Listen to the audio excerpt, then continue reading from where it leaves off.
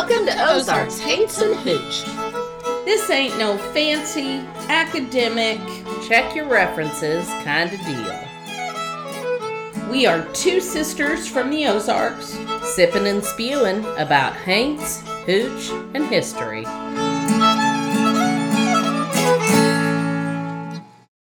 Hey everybody, hello and welcome to Ozarks Haints and Hooch. Yay! Hi, I'm Dawn. That was Dina. Yep. Hope you guys are doing good. We're here we are, ready for yet another installment of Ozarks Haints and Hooch. So let me just jump right in with all the things that we have to say before we actually get into the story, which is Dina's doing the story tonight. So yes, and I'm going to do the drink and the other things. So here are the other things. We have lots of social media and people have been commenting and we really love that. You can find us on Facebook and Instagram with Ozarks Haints and Hooch. If you just search that. We have cats and dogs and mowing and different Wi-Fi's and all of that stuff. So we do the best we can. Actually, there was a massive machine running outside my window. I don't know what it was or where it was, but it's finally stopped now. So that's a good thing. I'm here by myself, but everybody's supposed to get here like at 7 o'clock. So I expect that at 7 o'clock, everybody is just going to burst in and start talking to you. Yeah, probably. So sorry. Wherever you listen to us, and you can listen to us everywhere. It's now so many places I don't even know anymore. If you all the places is what I would say. You can listen Spotify, to us at all Apple the Music, places. Google, Facebook, all of it. If you can, on whatever platform you're listening to us on, please give a subscribe, first of all, and that way you won't miss any of our fabulous episodes, and give us stars or yippies or whatever they have you give us, because when you do that, it moves us up and more people can find us that way. Tell your friends. We release on the 1st and the 15th of each month. We also have a website, ozarkshaintsandhooch.weebly.com.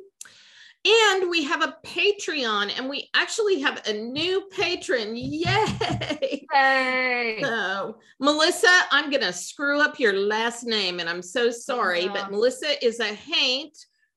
Bruck. Brunch. I want to say Brutch. I don't know.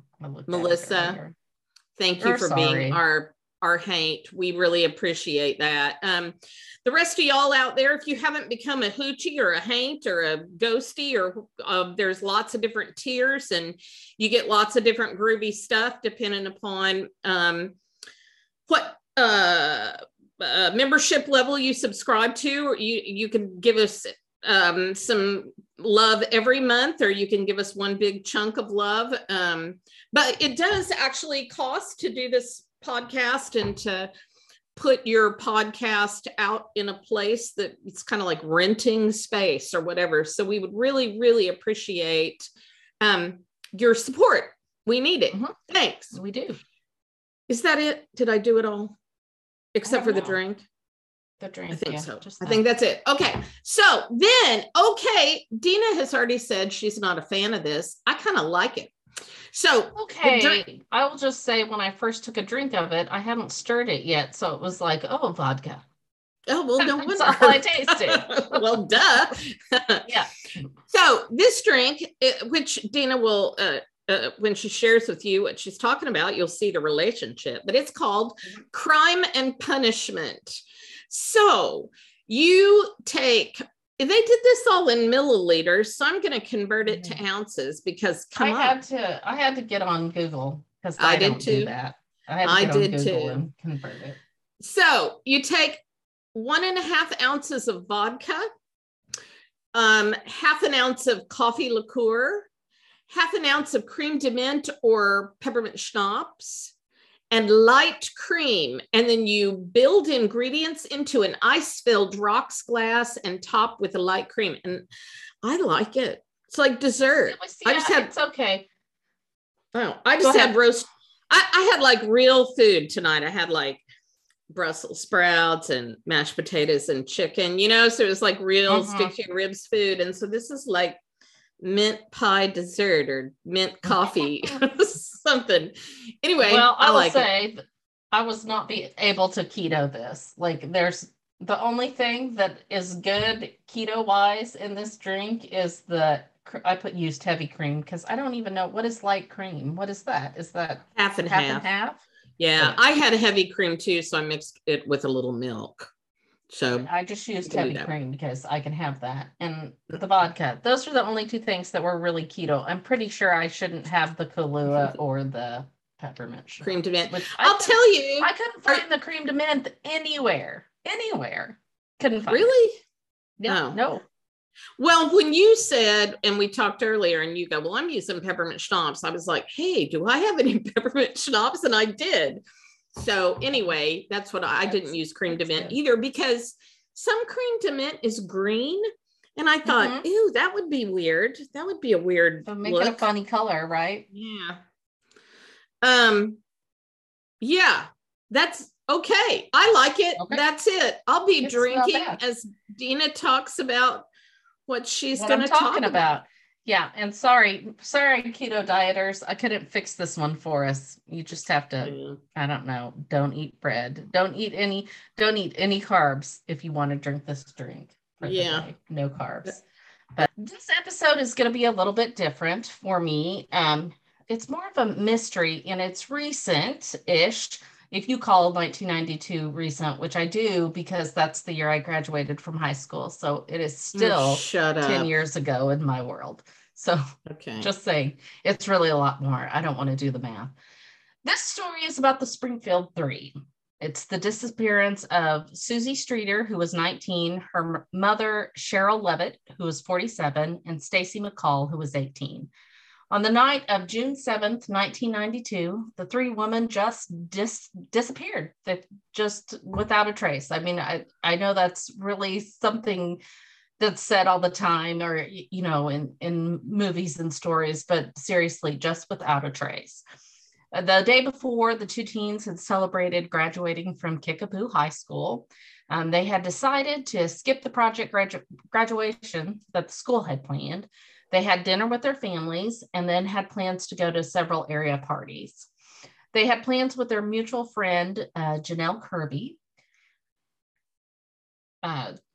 Sorry, I just lost my place. To head to Branson and spend the night at a hotel, and then get up the next morning to spend their first day of summer break at Whitewater. Around 10 p.m., Cheryl, who is Susie's mother, received a phone call from Susie letting her know that they had decided not to drive to Branson that night. Instead, they were going to continue at this party and spend the night at Janelle's house. And then they would get up and drive to Whitewater the next morning. As the party started to wind down, the girls decided to call it a night. They then realized that Janelle's house was full of out-of-town relatives, and they didn't want to sleep on the floor. So their plans changed again, and they decided to spend the night at Susie's house. The two girls told Janelle they would call her in the morning about Whitewater and took off in both of their cars. By 9 a.m. the next morning, Janelle had yet to hear from them, so she called them several times with no answer. So in 1992, there's not Life 360 or Find My Phone. You couldn't text or find their location or Snapchat. I think we really forget what it was like to be a teenager in the 90s. I mean, I forget what it was like. I'm so glad, right? In my case, I'm so glad that we didn't have all that stuff. I probably would have been in huge trouble. So anyway. Yes. So in 1992, if you couldn't find somebody, you got in your car and you drove where you thought they were, or you went to their house, or you called their landline phone. So what they did was they got in their car and they drove over, and she took her boyfriend, Mike. When they arrive at the house, they find all 3 cars in the driveway. The only thing that was out of the ordinary was the globe covering the porch light was broken, and there was glass on the doorstep. Believing them to be asleep, Mike was trying to be nice, and he swept up the glass. They entered the house and began to call for the girls. Once again, they got no answers. At first, everything seemed pretty normal. They looked into the rooms and the beds looked like they had been slept in. Janelle stated that she could tell that they had gotten ready for bed. There were washcloths with makeup on them on the bathroom sink, and they had laid their jewelry out by the sink. As the morning wears on, Janelle does start to worry that something's wrong. For one thing, the family dog was left unattended, which was unusual because they kind of, fretted on him. And that dog was obviously agitated. The cigarettes and lighters of both Susie and Cheryl had been left behind, and that's not something they would leave, especially Cheryl, whose family says that she was a chain smoker. Assuming that the girls had left for the water park, Mike and Janelle decide that they're just going to go ahead and leave. Once again, you have to keep in mind, there's no cell phones. So that's a whole different mindset. Like, that sounds so harsh. Well, we can't find you. We're just going to go. Well, in 1992, there was no other choice. That's right. They had done everything they could. Plus, I don't think also we didn't have this immediate information at our fingertips because there were no cell phones and all that. Internet was brand new. And so I think people sort of trusted that nothing bad was going to happen, really, more so than we do now. Yeah.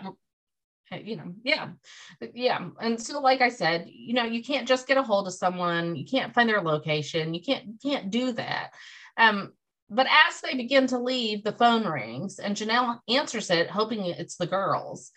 It is not. It's a male voice, and they made sexual innuendos towards her. She hangs up the phone and immediately rings again. Same thing happens. She hangs up and they leave the house. That's kind of the end of it for them. Meanwhile, Janice McCall, which is Stacy McCall's mom, calls Janelle's house the next morning looking for Stacy. Janelle's mother tells her that the girls' plans had changed and that they had spent the night at Susie. Janice is obviously upset with the news, but she can't do anything about it because she doesn't have the new number of the new home, which I forgot to mention that Susie and Cheryl had just recently moved into the home. So even Janelle wasn't really sure how to get there that next morning because it was such a new thing. So Stacy's mom doesn't have the phone number for it. So believing she will just see her daughter later that day, she goes to a bridal shop with her other daughter to pick out that daughter's wedding dress. After 15 hours of no contact with Stacy, she tracks down the new number for the Streeters, or for Susie Streeter. But of course, there's no answer. So what does she do? She drives over because that's all you can do. She calls through the door. She gets no answer. So she decides to go in. She immediately notices some strange things. First, her daughter's clothes from the night before have been neatly folded by the bed, but her t-shirt and underwear are missing. The TV is set to a fuzzy channel, and all 3 women's purses are sitting in the living room next to each other. Then she decides she's going to call the police to report Stacy missing. Due to the late hour, the officer asks her to come to the station the next morning. After the officer unsettles her by asking if she can get dental records, she immediately has pictures taken of graduation developed, because remember, that was just the night before. These 2 girls, 18 and 19-year-old girls had just graduated from high school. So she gets those pictures developed and she begins to make missing person flyers. And I'm just going to interject myself right there. That's what I remember, is these yellow missing flyers everywhere.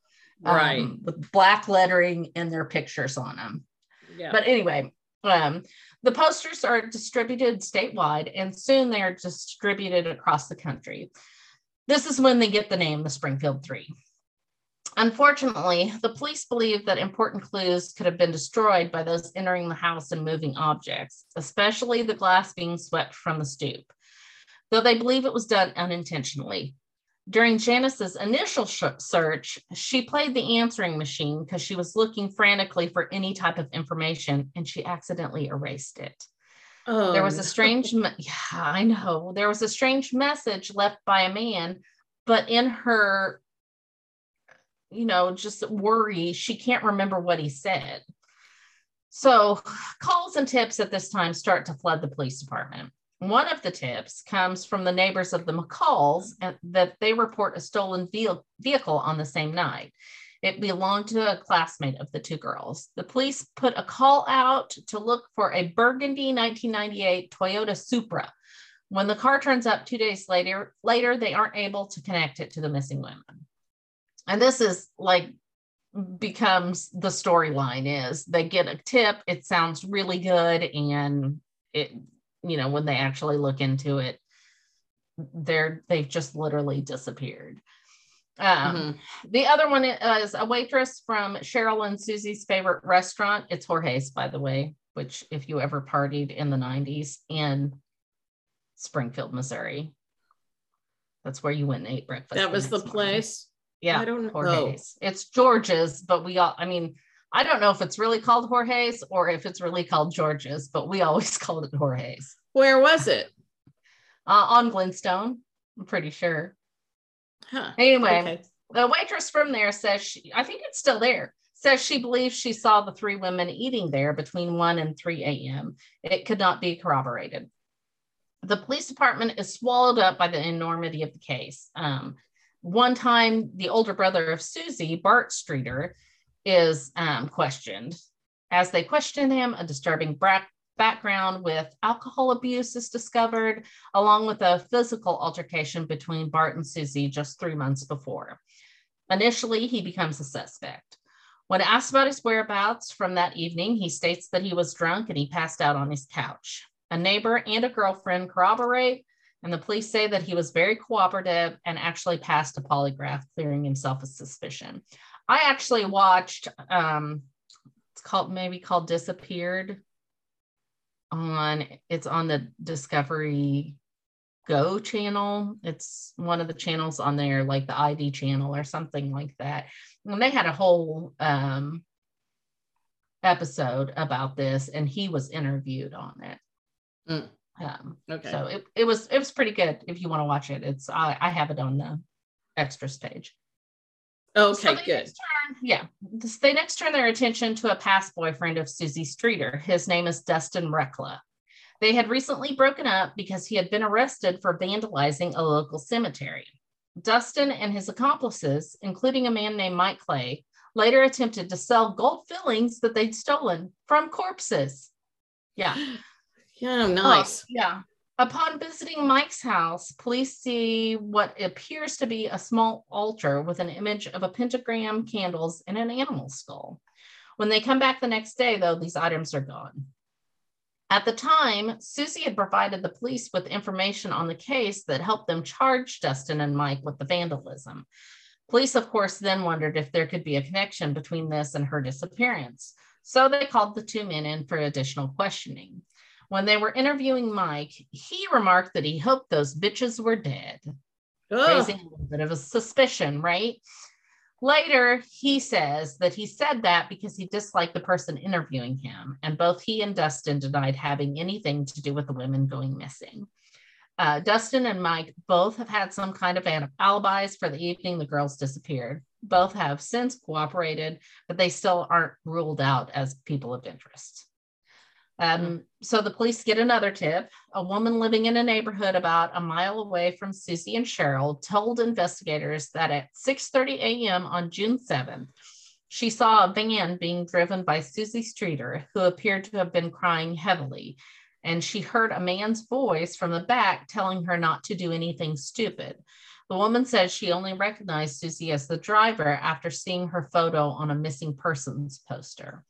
The witness gave police a detailed description of the van, and the police bought an identical one, which they publicly displayed and asked for any tips. Like, they bought a van and painted it the color that the woman said it was. Like, okay. yeah. I remember, it was, I remember that. I thought I remembered there was a van involved somehow. Yeah. It was described as a 1960 to 64 green Dodge panel van. Despite receiving many calls and extensive searches, this didn't help. The Dodge van didn't help. So the police were next pointed towards a man named Robert Cox.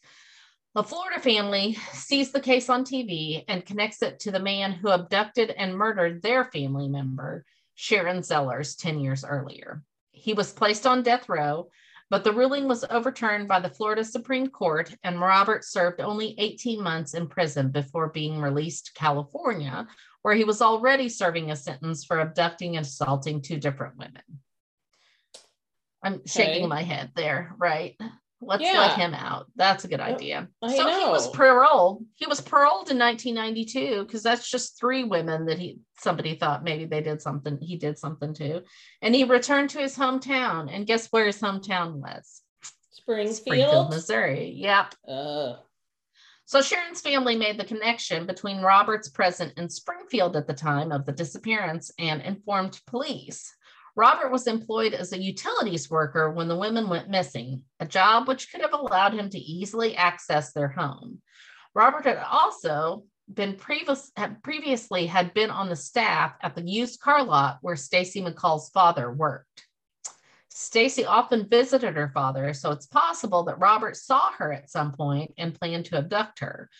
Robert had an alibi for the time when the women went missing, which was initially corroborated by his girlfriend, although she later retracted that statement.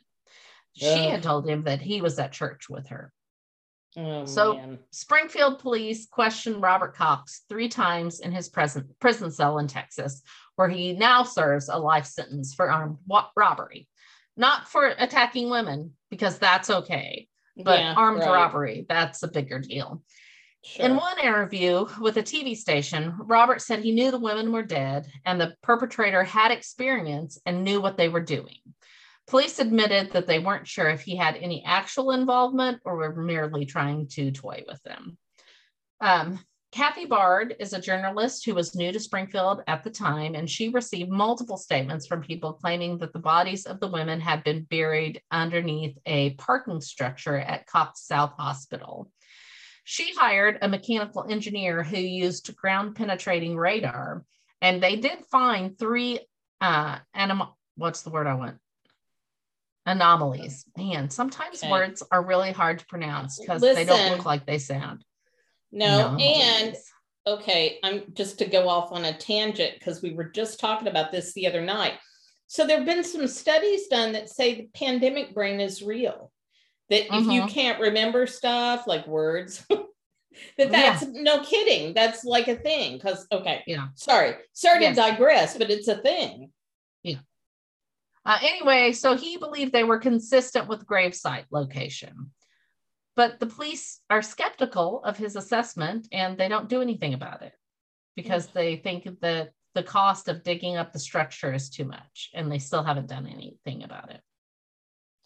So the Streeter family has a blog, and they have their own persons of interest on the blog.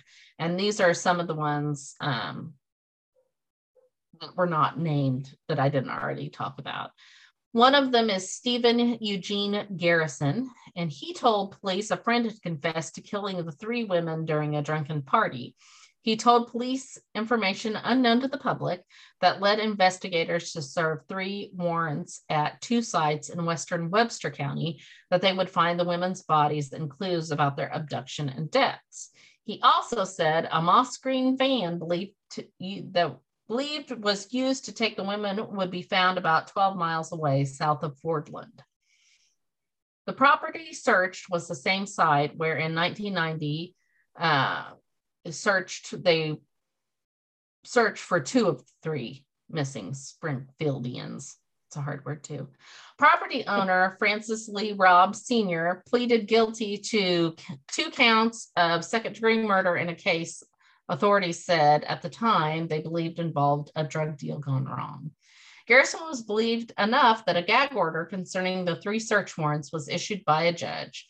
certain aspects of the information we received fit with other private aspects of the case. And that was from Springfield Police Captain Todd Whitson. He also said the gag order was rare, but he could not say why it was issued, other than to say there is such an order and it governs the operation and everything related to the operation out here. Added Webster County Sheriff C.E. Wells, we can't tell you anything about it until the order's lifted. So Garrison is serving 40 years in prison for raping, sodomizing, and terrorizing a female Springfield college student in the summer of 1993. After tracking him and several associates almost exclusively for more than a year, police have since backed off of Garrison, but not all the way off. They last approached him in the summer, and this was not current. This was a little bit ago that I got off their blog. 6 months ago, investigators looked to Colorado for information on Garrison, who is in a Missouri prison. They've never let up on me, is what Garrison says. So the next one. Oh, sorry. Can we go back to the gag order? Yeah. So, like, I thought they did that when they think that if anything gets out, it'll screw up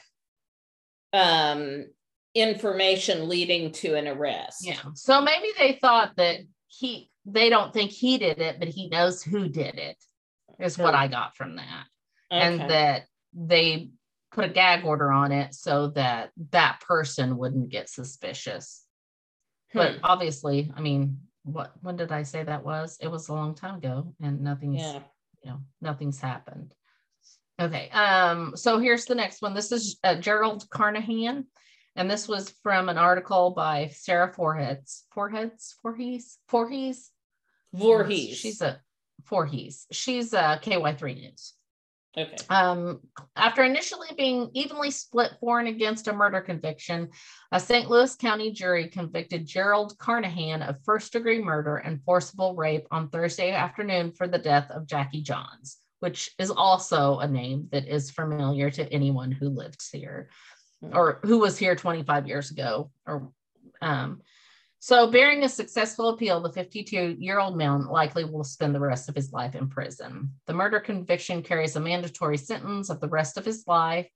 After a separate sentence hearing, the jury then recommended a life, which is 30 years, sentence on the rape conviction. The crime carries a range of 5 years to life in prison.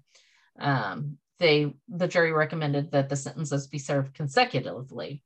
Investigators long believed that Carnahan raped and beat Johns of Nixa in June of 1985 and dumped her body in Lake Springfield. They looked at him as a suspect within a week of the murder, but didn't have sufficient evidence to charge him until 3 years ago. He was charged in 2007 after they found DNA.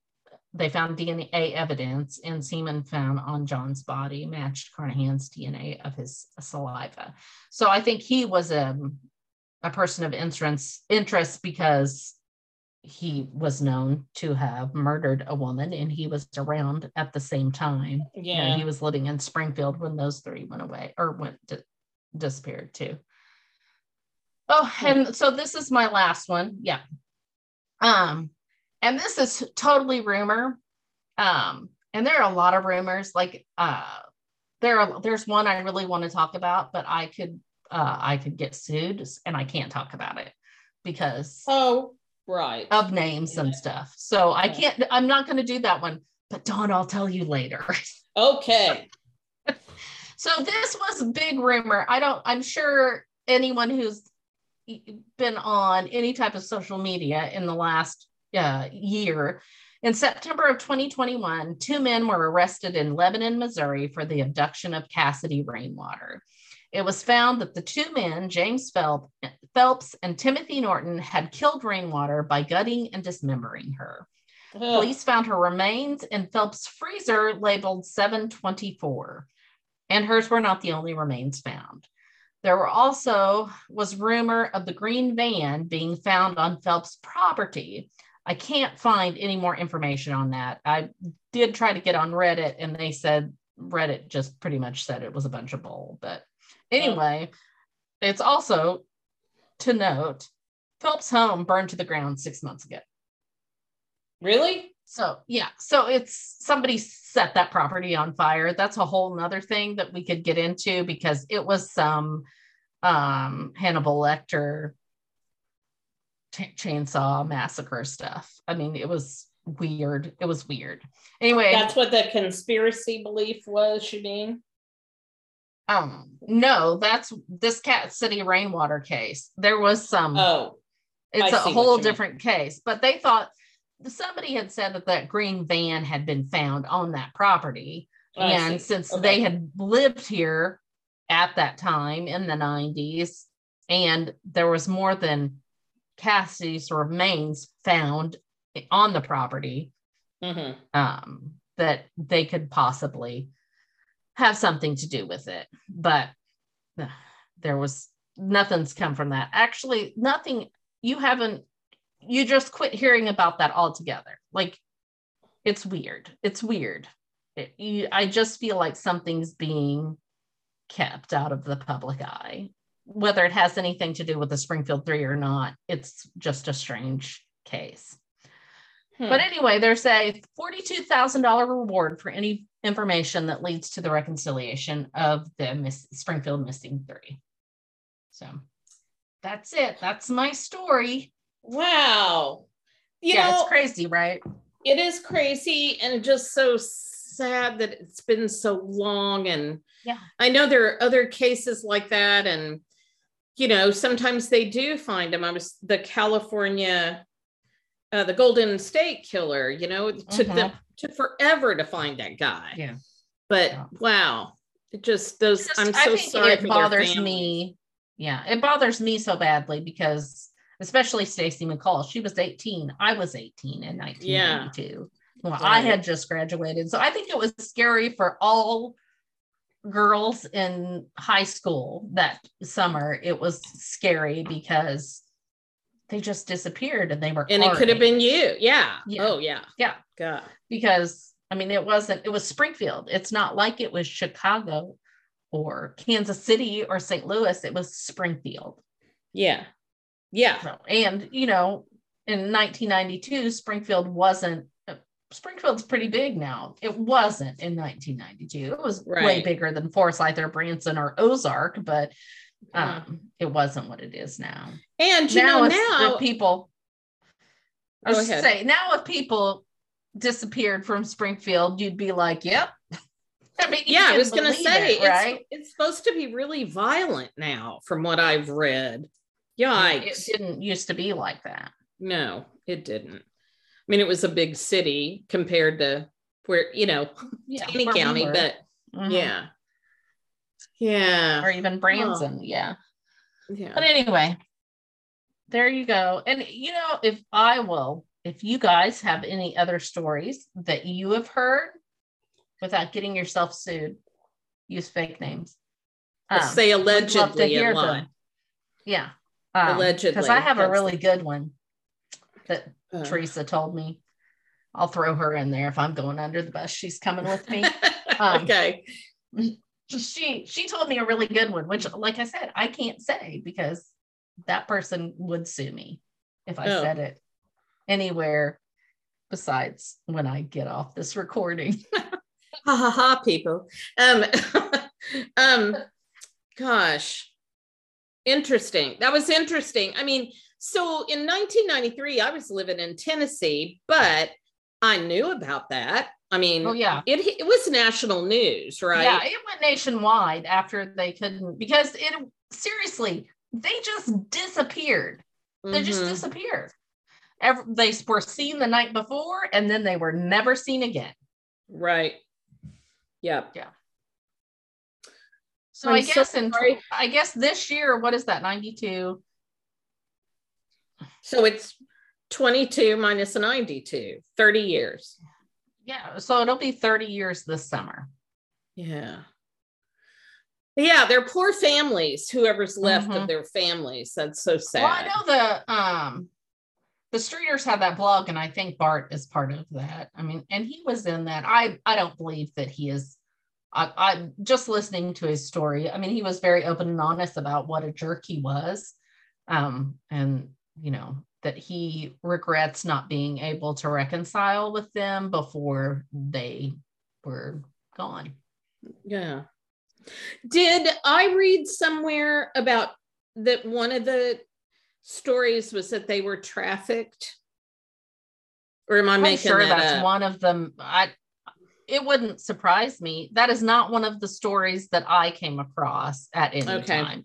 That might be a new, because, you didn't nobody talked about trafficking until recently. I'm not saying that it wasn't happening, but nobody discussed it until the last 5 years, maybe 5-10 years. So maybe in the last 5-10 years, that was brought up as a possibility. Yeah. And was there in your search, like, what's the last time there's been any new news or anything? Do you know? They did the 25th anniversary. I think KY3 that'd be 5 years ago, or did a story on it, a highlight on it. But really, it's still a cold case. Gosh. Huh. Sad. Does not have a happy ending. It doesn't. And these are one of those stories that I really hate, because I want, even if it's obviously going to be bad, or they would have been found by now, right? Yeah. Oh, yeah. So sorry, Pace just texted me in the middle of that, and it made me lose my concentration.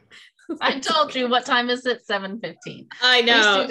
At least he didn't burst in. He just texted me. Yeah. So Dina's kids are all coming home. I'm in the middle of rehearsals. We start Tech Week this week, so I'm sort of out of it. Can you tell? I feel like I'm a zombie. That's where Pace has been. That's where Pace has been too. Yeah. Mm-hmm. Well, thanks, Dina. That was sad and depressing, and now I'm going to have to think about it. That's all right. No, it's a good story. It was good, though. It's a good one. I want an answer for those people so badly. Yeah. And I'm glad you did it, because, again, I was away. I was living in another state, and I remember it happening, but I was really anxious to kind of hear the story, because I don't remember any details about it, so. Yeah. Well, watch that Disappeared. I think that's the name of it. I keep saying that. I hope that's all right. Watch that, because it does do a pretty good job about telling the story. Okay. And that'll be in the extras for you guys. So yes, you can watch too. Well, okay. Thanks, Dina. And thanks everybody for listening. Just to, remind you, please subscribe, leave us stars or whatever. Go to our website, say hello on Facebook and Instagram. We release the 1st and 15th of the month, and be one of our patrons so that you get groovy presents. So let's say goodbye, Dina. Goodbye. Bye, Dina. Bye, Dina. No, goodbye. And remember, if you liked it, tell all your friends. But if you didn't, keep your big mouth shut.